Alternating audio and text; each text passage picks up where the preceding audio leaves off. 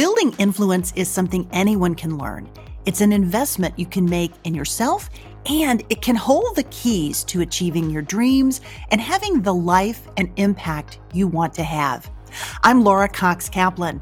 I've learned a lot over 3 decades about building and sustaining influence and how using it effectively can make a big difference in your life and career. Here on She Said podcast, we're digging into the different dimensions that help us build and sustain influence. If you thought being an influencer was just for social media, think again. Whether you're starting a business, raising money for a cause, negotiating a promotion, running your household, or trying to connect with those who don't share your views, understanding and using the different dimensions of influence will increase your chances of success, whatever your goals may be. Listening to She Said podcast is a smart, efficient investment you can make in you. I'm really glad you're here, and I'm excited we're on this journey together. Hey friend, welcome to She Said podcast. I am really delighted that you're here. This week's conversation is a great build on my conversation in episode 227 with Be the Brand founder, Madeline Federle. Madeline and I talked about building your digital brand and how that can make a big difference in your ability to build credibility and ultimately influence. But most importantly, building your digital presence can help give you important exposure to opportunities, both those opportunities that you know about and that maybe you aspire to, and those opportunities that you weren't even aware of. Now, if you missed episode 227, be sure to go back and listen. Now, this week, as I said, we're building on the topic of increasing your visibility and your effectiveness as a communicator with the fabulous Dr. Laura Camaccio. Laura is a communications coach, and she's the author of The Practical Guide to Effective Communications. She's also the host of a fabulous podcast that's called Speak Up with Laura Camaccio. Friend, there is such great synergy in my conversation with Laura. Once you have a chance to listen, you will not be surprised to learn that Laura and I decided to do a podcast exchange where she joins me here on She Said podcast, and then I will join her on Speak Up with Laura because we found that we simply had too much to talk about to contain it all in one episode. Now, if Laura is currently not already on your radar and you love the topic of communications and enhancing how you engage and communicate with those around you, be sure to check out and subscribe to her show. It's terrific. It's on my must-listen list, and Laura is such a thoughtful, practical, and creative host. I've included a link to her podcast in the show notes for this episode. I actually met Laura through the Lydia Menzies Supper Club, and I met Lydia through the Southern Cootery, which is one of our collaboration partners again this year for the podcast.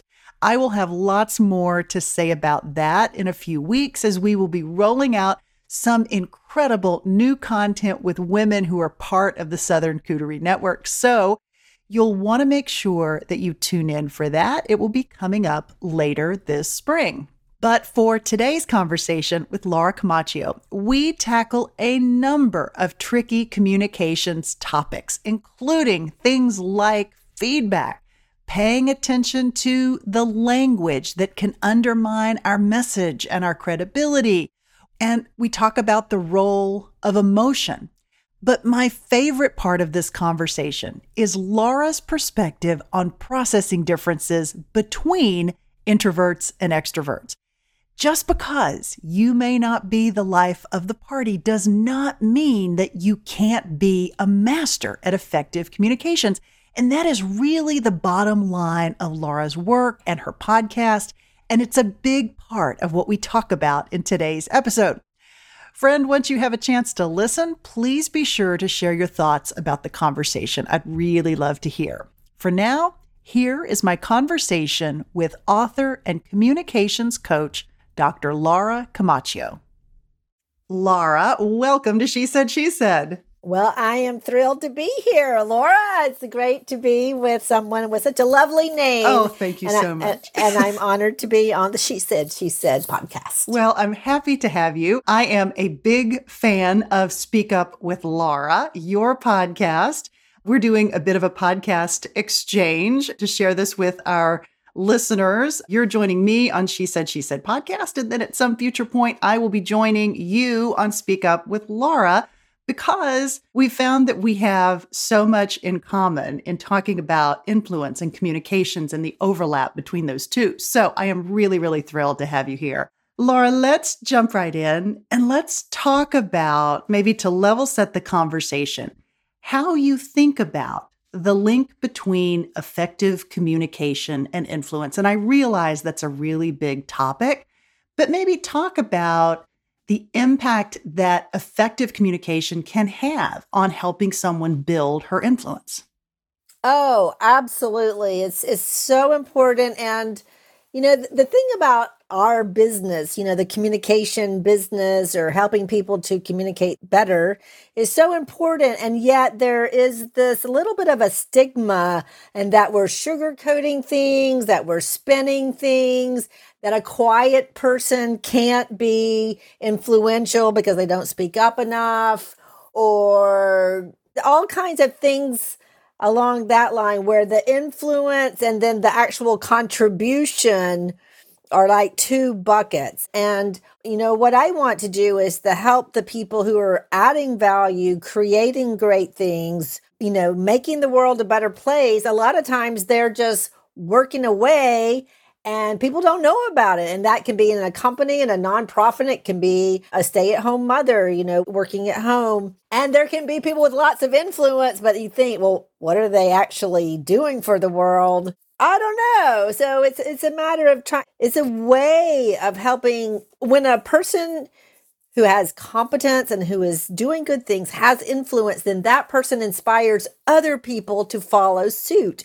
And I think at the end of the day, that's really what we want to do. We want to empower and equip people who may be, just like I'm good at communication coaching, I'm not necessarily good at finance and, the business side of things. So we want to help the people who are doing good work in the world to show up in a way that represents the contribution that they're making so that they can inspire and help other people to do the same. That's the way I see it. What do you think? I love that. I absolutely love that. And it gets to this notion that you and I talked about offline related to visibility and the importance of making sure that people know what you're doing.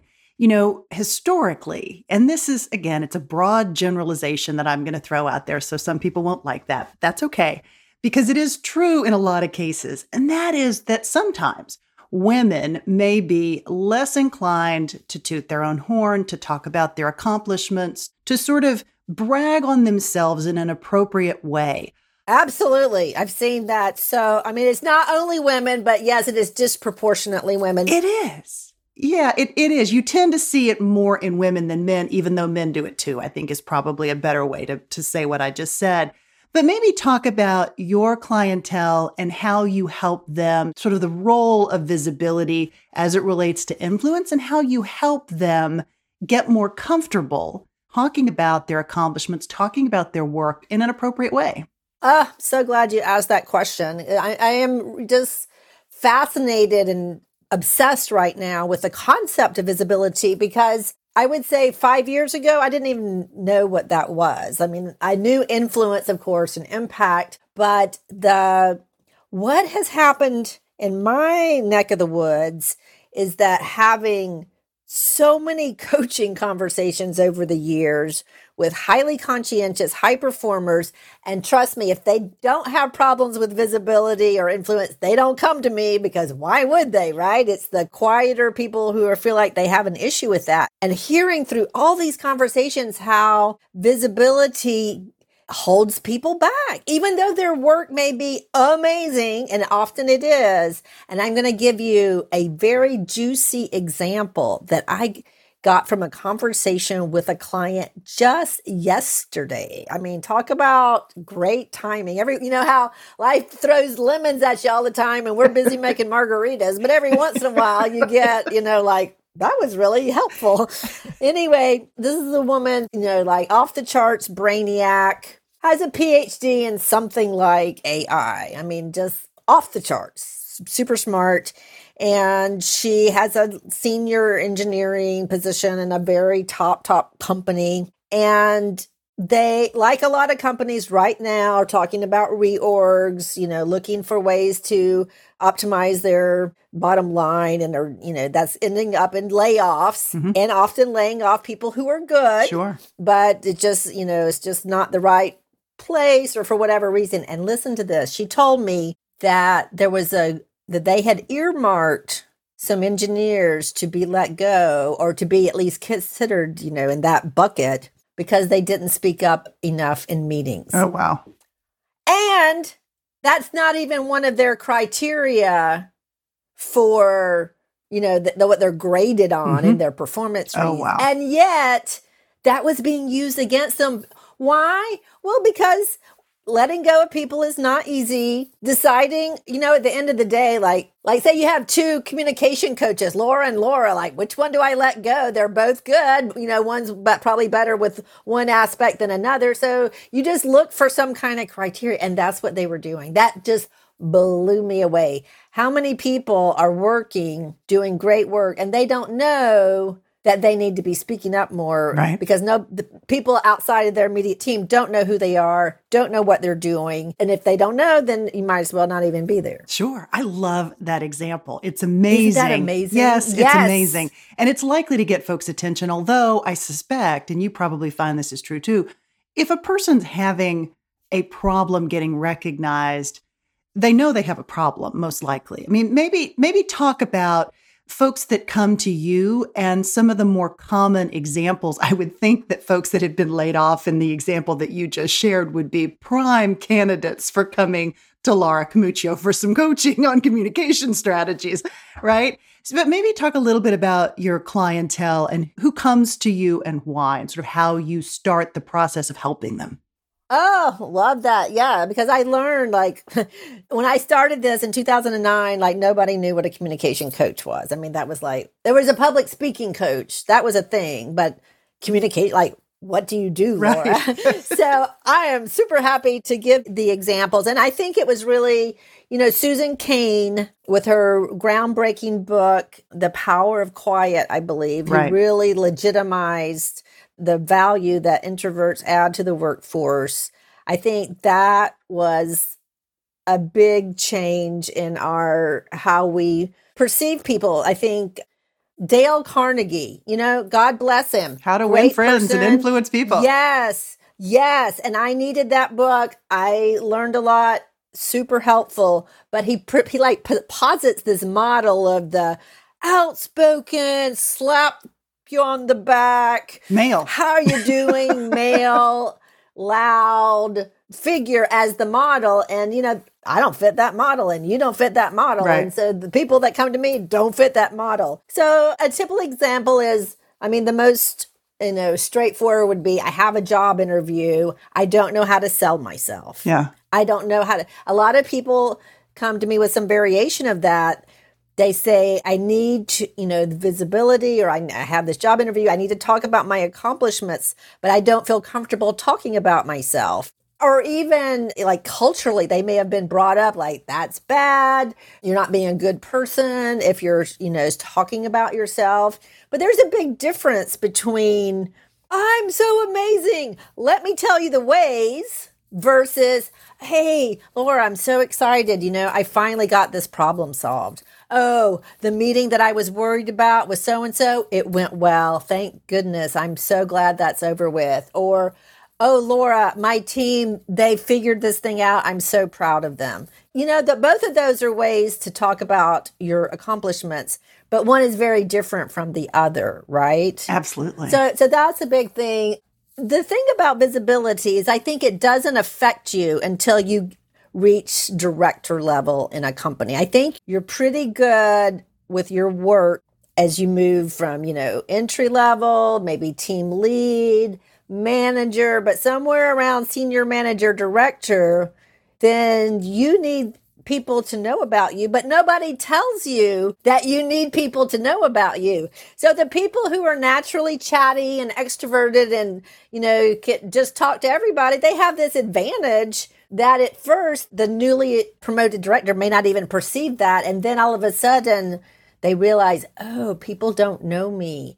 Oh, I need, in preparing, say, even a year or two ahead, my promotion to senior director, I need people who will vouch for me. And then you couple that with, oh, I hate bragging on myself. It's just this big, like, what do I do? So that's a very common. Another situation would be someone needing to give feedback. That's harder for some people than for others. And, role playing that. Those are the most common scenarios that people bring to me. I was really fascinated by many parts of your book, but this in particular really got my attention. And I know it relates to the work that you do with introverts. You talk about how it's not just that introverts and extroverts communicate differently. They also tend to process information that's the whole thing. Differently. Laura, that was such a fascinating aha for me. Maybe it should be completely obvious, but it wasn't. And I read that and I thought, my gosh, that's such an interesting perspective, because you think about somebody who's communicating in a quiet fashion. I wasn't really thinking about necessarily the way that the person was processing. It was more the output versus the internal stuff. Talk about what you mean by that and what you've seen with your clients as it relates to that point. I mean, that's the whole thing with introverts and extroverts bring different gifts to the table, and we need both, obviously. And extroverts, see, this is how I learned this. I always thought that these people who just, speak up when they're asked a question that they hadn't prepared for, and they could just say something and it sounded so intelligent. I thought they were smarter than I am. And I thought that they were just brilliant people. But this is what I learned, Laura, that they are verbal processors. And when they open their mouth, they don't know what they're going to say. That to me is like, how can you do that? But by speaking, it may take them a minute, but they eventually land the plane and say something that I too will say, but I would not open my mouth until I knew what I was going to say. Yes. So, and see, that's the Achilles heel of the introvert, is that if we're caught by surprise, if it's an unexpected question, we need time to think about it, because introverts think before they speak. How refreshing. So I have different hacks. Right. Yeah, but it's not always easy. If you can, get a thought out without pre-thinking it, good for you. I mean, that's a tremendous advantage. Like in a job interview, that's why introverts need or do better when they've rehearsed and they're prepared. And then when they ask the question, it just flows easier because they are prepared. But an extrovert is like, I'm just going to answer the question. What could possibly be hard about that, Laura?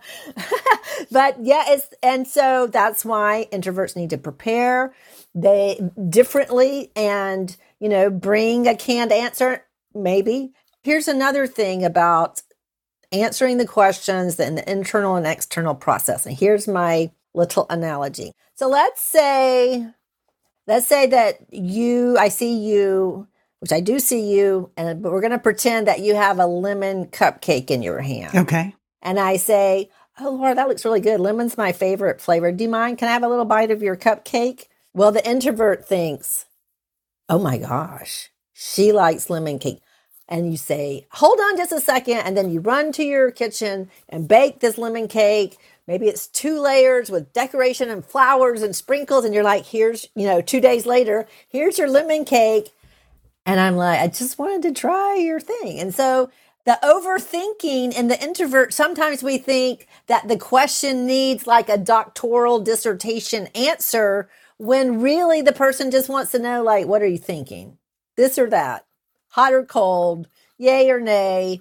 So that's another aspect of the Achilles heel of the introvert, is that sometimes we overthink it and we read like this deep meaning into the question that's not there. So I always say, give a partial answer. What I can tell you is, blah, blah, blah. The way I see it, blah, blah, blah. Instead of, oh, let me get back to you. I mean, sometimes you have to say that, but to me, when you get back to them, like it's usually like a dead fish. It's just like they don't really care anymore, but they're not going to tell you that, but they're just not going to read this extremely detailed report that you made on the issue. It just gets filed away. Yeah. I think that's so interesting as it relates to self-analysis, but it's also so incredibly interesting as you think about maybe people that you're working with, people on your team, family members, like how other people communicate, and understanding that processing difference, I think that's such an interesting element. And once you recognize it, maybe, what advice do you have for someone who's either an extrovert or introvert and they're communicating with someone who is the opposite? Yeah. How do you coach that person as it relates to interacting with somebody who's trying to communicate, but communicating differently? Does that make sense? Right. And I'm working with people in tech, finance, a lot of introverts, but not all. And this is the thing that the introvert is going to do so much better with a little heads up. Like if I say, hey, Laura, we're going to, this meeting today, I really want to hear your input on X, Y, Z. Just that. If you're the leader and if you see someone not speaking up, it's probably not because they don't have anything to say, which is the common assumption. It's because they're afraid. They don't know how to speak up. They're afraid. They put the pressure on themselves to deliver like a Nobel Prize winning answer instead of just giving this is what I think, directionally accurate. Be directionally accurate. You don't have to be to the number, to 7 decimal points accurate, just directionally accurate. But yeah, if you give the introvert heads up, another thing, if you're doing exercises, it depends on the purpose of the meeting, but there's like all kinds of little ways that you make it easier for introverts to just speak their mind and contribute because we do have good ideas. It's just sometimes hard to get them out of us. Like having people write them down or making everybody answer. Like I want to hear one suggestion from every single person at this table about XYZ.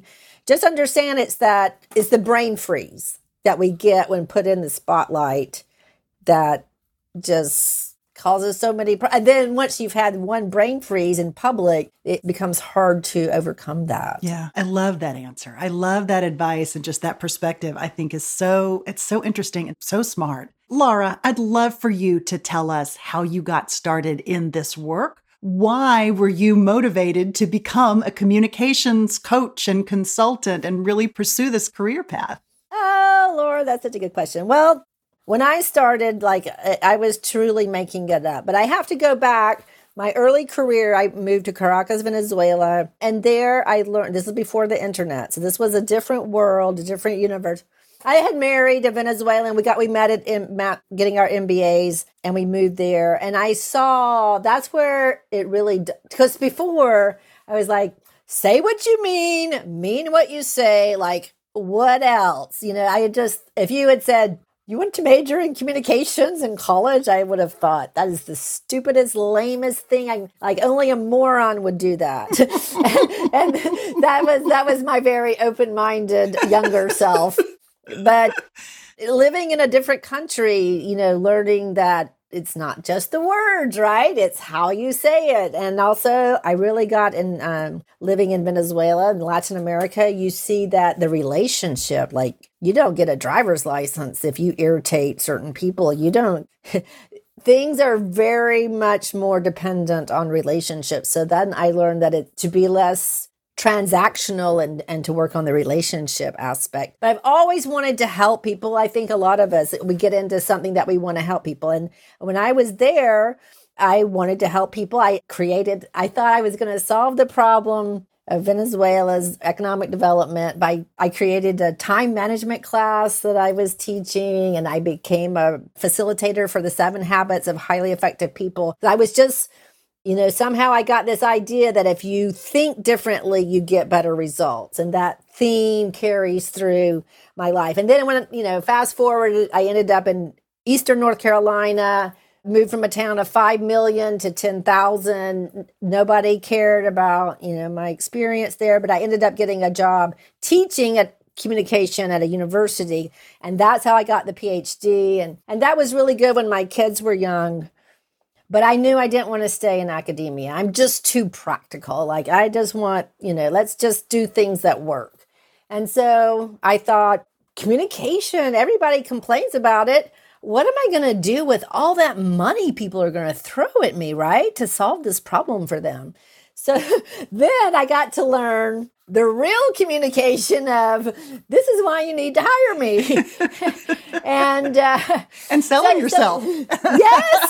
Yes.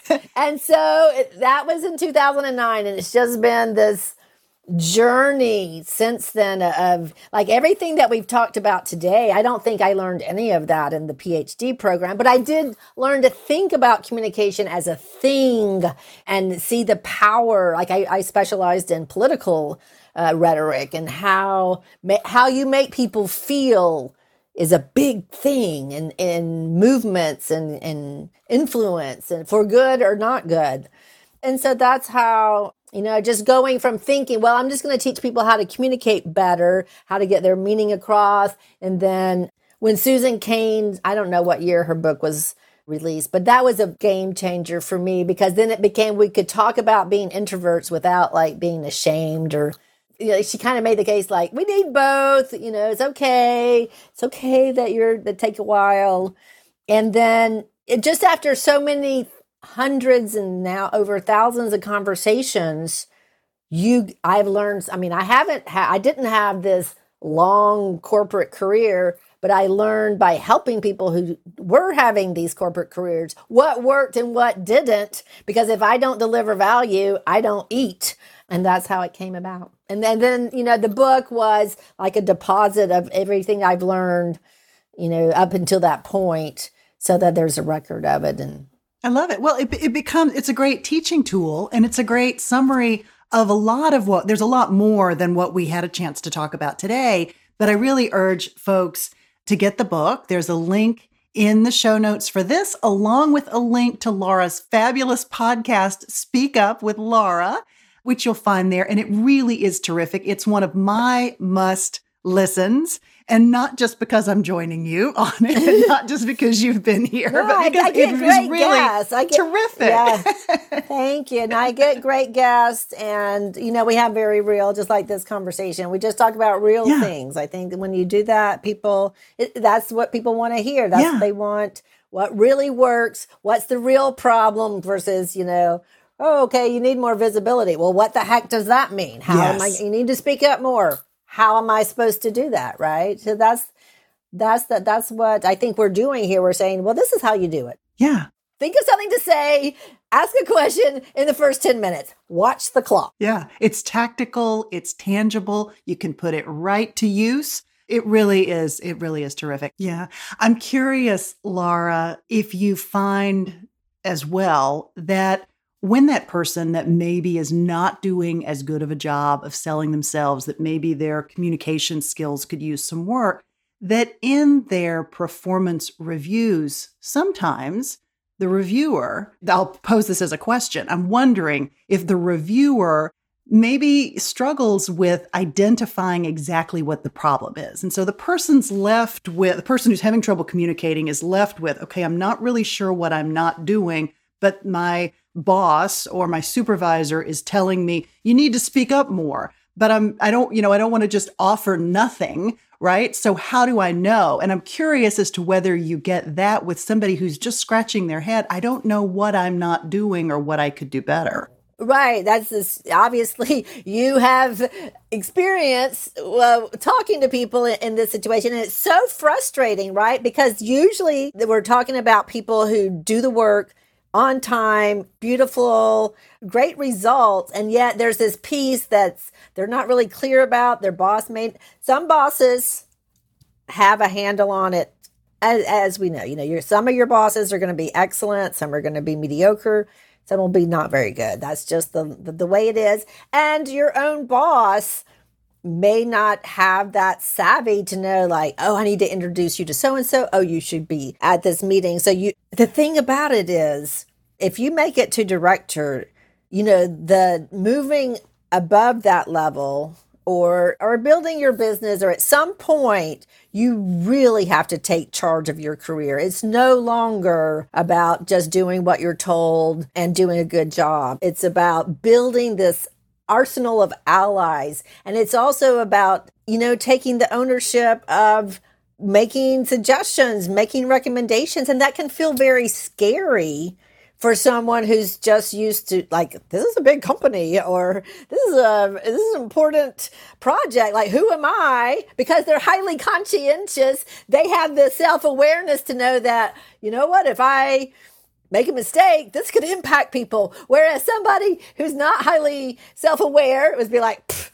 doesn't even cross their mind, right? It's that, competence and confidence. Those are two different skill sets. So it is hard for people to realize. And the best thing is to ask your boss, and again, some people have really good mentors. Some people have really good skip bosses, and they have those meetings. But at the end of the day, you have to look around and see, you almost have to just make a self-assessment, because it's not just the work, and yet nobody tells you that. Absolutely. Absolutely. I think some of the worst advice that I've ever gotten, and I consider myself to be a pretty effective communicator for the most part, but earlier in my career, I had gotten the advice, you need to speak up more. You need to speak up more in meetings. And I'd always taken the point of view, if I didn't have something to contribute or some way of moving the conversation forward, I probably shouldn't say anything, which is still the right answer. But what I was failing to do was maybe going that extra step and preparing in advance to have something to offer. Exactly, Laura. That's exactly it.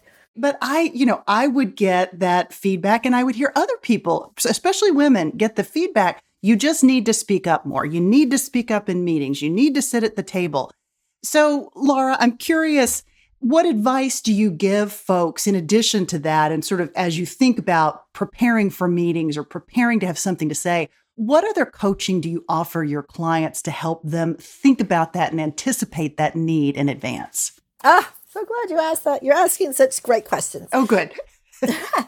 Because that is so common. It is so common. And there's lots of reasons people don't speak up. One is that, yes, that they only want to speak up if they're going to really add value. And I think, though, a lot of times people have the bar too high. Right. Overthinking it.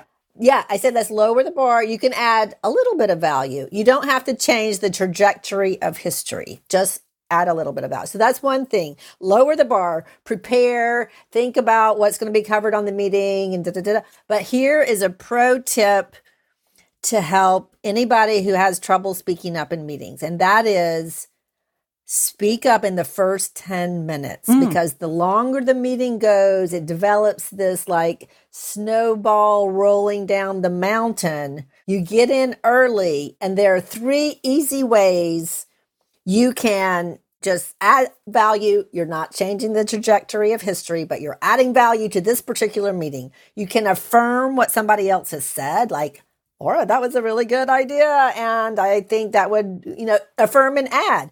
Affirm it and then add your 2 cents. Add why you think it's a good idea. Or number 3, ask a question. People think, asking questions, I could look dumb. No, ask a good question.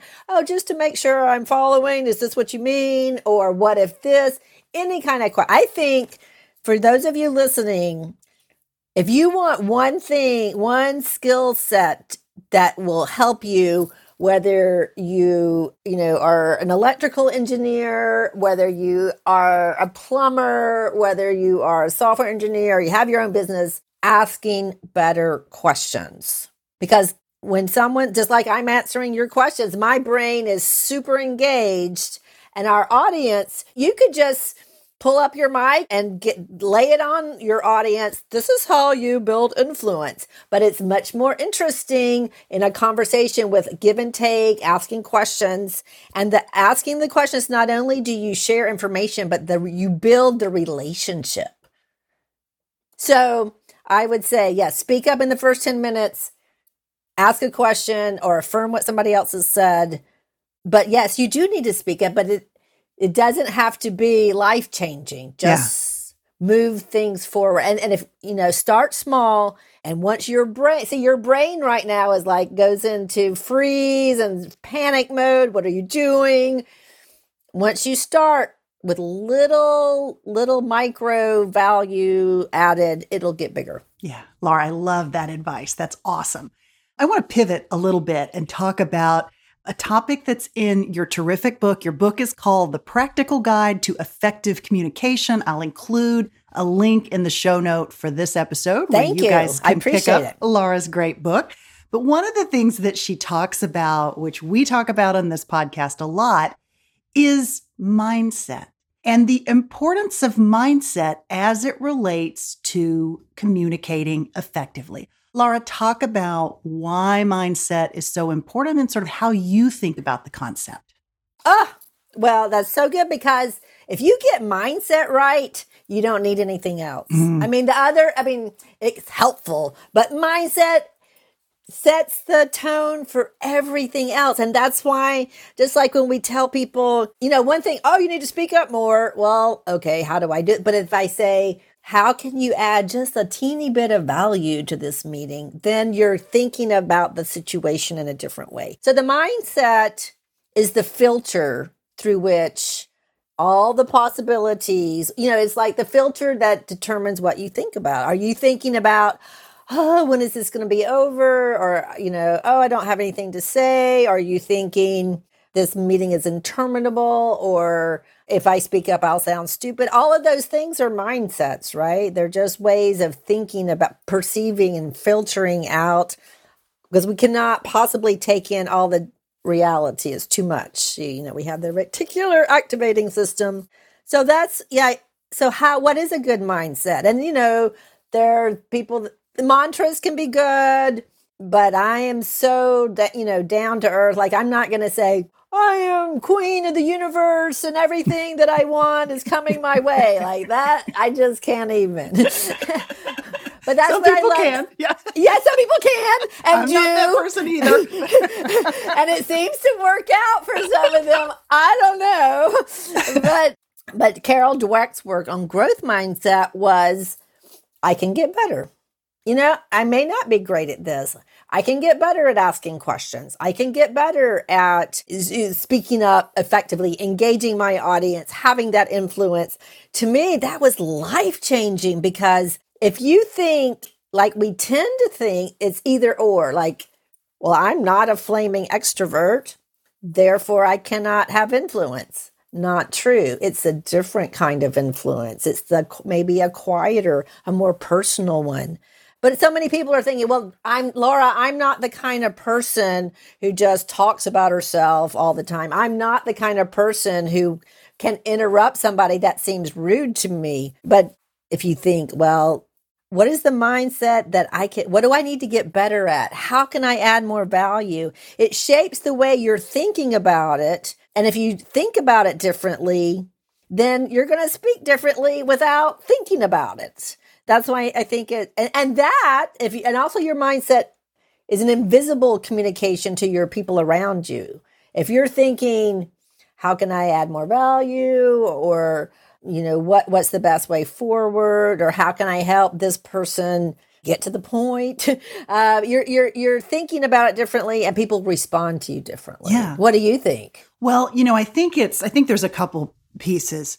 I think that it becomes, or you can think about it as the narrative that you create in your own head, right? It's the story that you're telling yourself. It's the story that you're telling the world outside. And so when you calibrate that to focus on what you can learn from the experience versus I'm just not good at X, right? And you sort of calibrate it with that in mind, it really can change the way you view yourself. And I think can have a direct connection related to confidence, right? How you present to the world, how you feel about yourself and the way that you present what you present to the world. So, that's kind of how I have come to think about the topic. I love the idea of this narrative that runs in our heads. And so we talk a lot about that on this podcast. Well, that was very true. Like I always tell people, what is your purpose? Like, why are you at this meeting? Why are you in this conversation? Why are you giving this presentation? And then that helps you focus on what you're supposed to be doing, what you're supposed to be contributing, instead of worrying about what are they thinking about me, when we both know the reality is they're not thinking about you at all. Right. It's all about, well, what can you do for me? What have you done for me in the last 5 minutes? Absolutely. Absolutely. I love all of that. You talk in the book about sometimes language can be self-sabotaging. And I'd love for you to talk about that for a second as well, because I think it's somewhat connected maybe to this concept of mindset.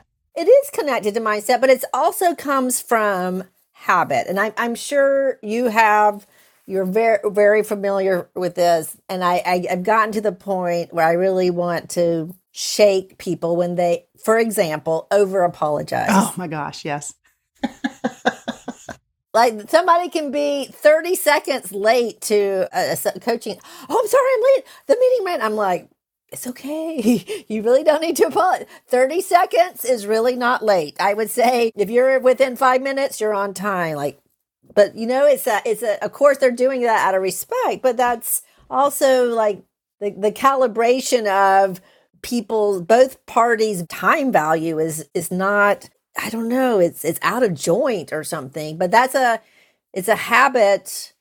And I don't know, it must come from, wanting everybody to be happy and pleased. But that is, when you apologize for something that doesn't need to be, that's not wrong. Right. I mean, if I steal your purse, I should apologize and give it back to you. Right. But if I accidentally bump into you in the crowded subway, excuse me. I do say in that situation, if you want to say something, say, excuse me, but don't say, I'm sorry, because probably somebody pushed you anyway. But see, that language of apology or mitigating. And here's another thing that drives me crazy when I say, oh, Laura, you look so good today. Oh, it's nothing. This is this old sweater. My grandmother gave it to me 5 years ago. Then I feel like, well, sorry, I said something, it's like you're insulting the person who wanted to express appreciation for how you pulled yourself together. So mitigating, like, oh, it was nothing. The thing is this trap that we think it's like either I'm super braggadocious egomaniac or I don't say anything. Yeah. And that's not this. It's a spectrum. There's all kinds of ways, and this is ask yourself, how can I, express appreciation? How can I show up in a way that helps people? Not what are the 7 things I should apologize for today? So I think it's, again, what is your purpose, and why do you think people apologize? Oh, I think it's pleasing. I mean, it's men do this too, but I mean, again, and I seem like I'm banging this drum today, and usually I'm not. I do like men. There's nothing wrong with men. Yeah, we love men. But there are particular either habits or behaviors that we see more often in women than men, and that can sometimes undermine our credibility, not only the credibility that others have in us, but the credibility that we have in ourselves. And I think the apologizing piece can really devalue the apology potentially. Right. And right. undermine us as it relates to that. So, Laura, what's maybe alternative language that someone's using when they're struggling with this? Because it is a habit. And I think sometimes with habits, you've got to replace them potentially with something else. Or that trigger goes off and you say, okay, not that, but this. Maybe some examples of a better way to do. You said, say, excuse me, not I'm sorry. Right. Excuse me, not I'm sorry. Yes. When people notice something that you did, compliment you in any way, even if you think they're lying or blind, it doesn't matter. If somebody takes the trouble to say something, if you don't want to say thank you, you could say thank you. You could say, how kind of you to notice. How kind of you to say something. But that is so much more empowering and appreciative and pleasing than, oh, this whole thing. Oh, no, this was nothing. I mean, it doesn't matter if it was nothing or not. It's somebody is, because when we compliment another person, we are in a way like we're saying, I want to be friends with you. I think you're cool. I like you. That's a good thing. So I think it's also, if you want to please other people, you want to be pleasing, just flip it. Show appreciation. I think that's a much more empowering way to look at your relationships with other people.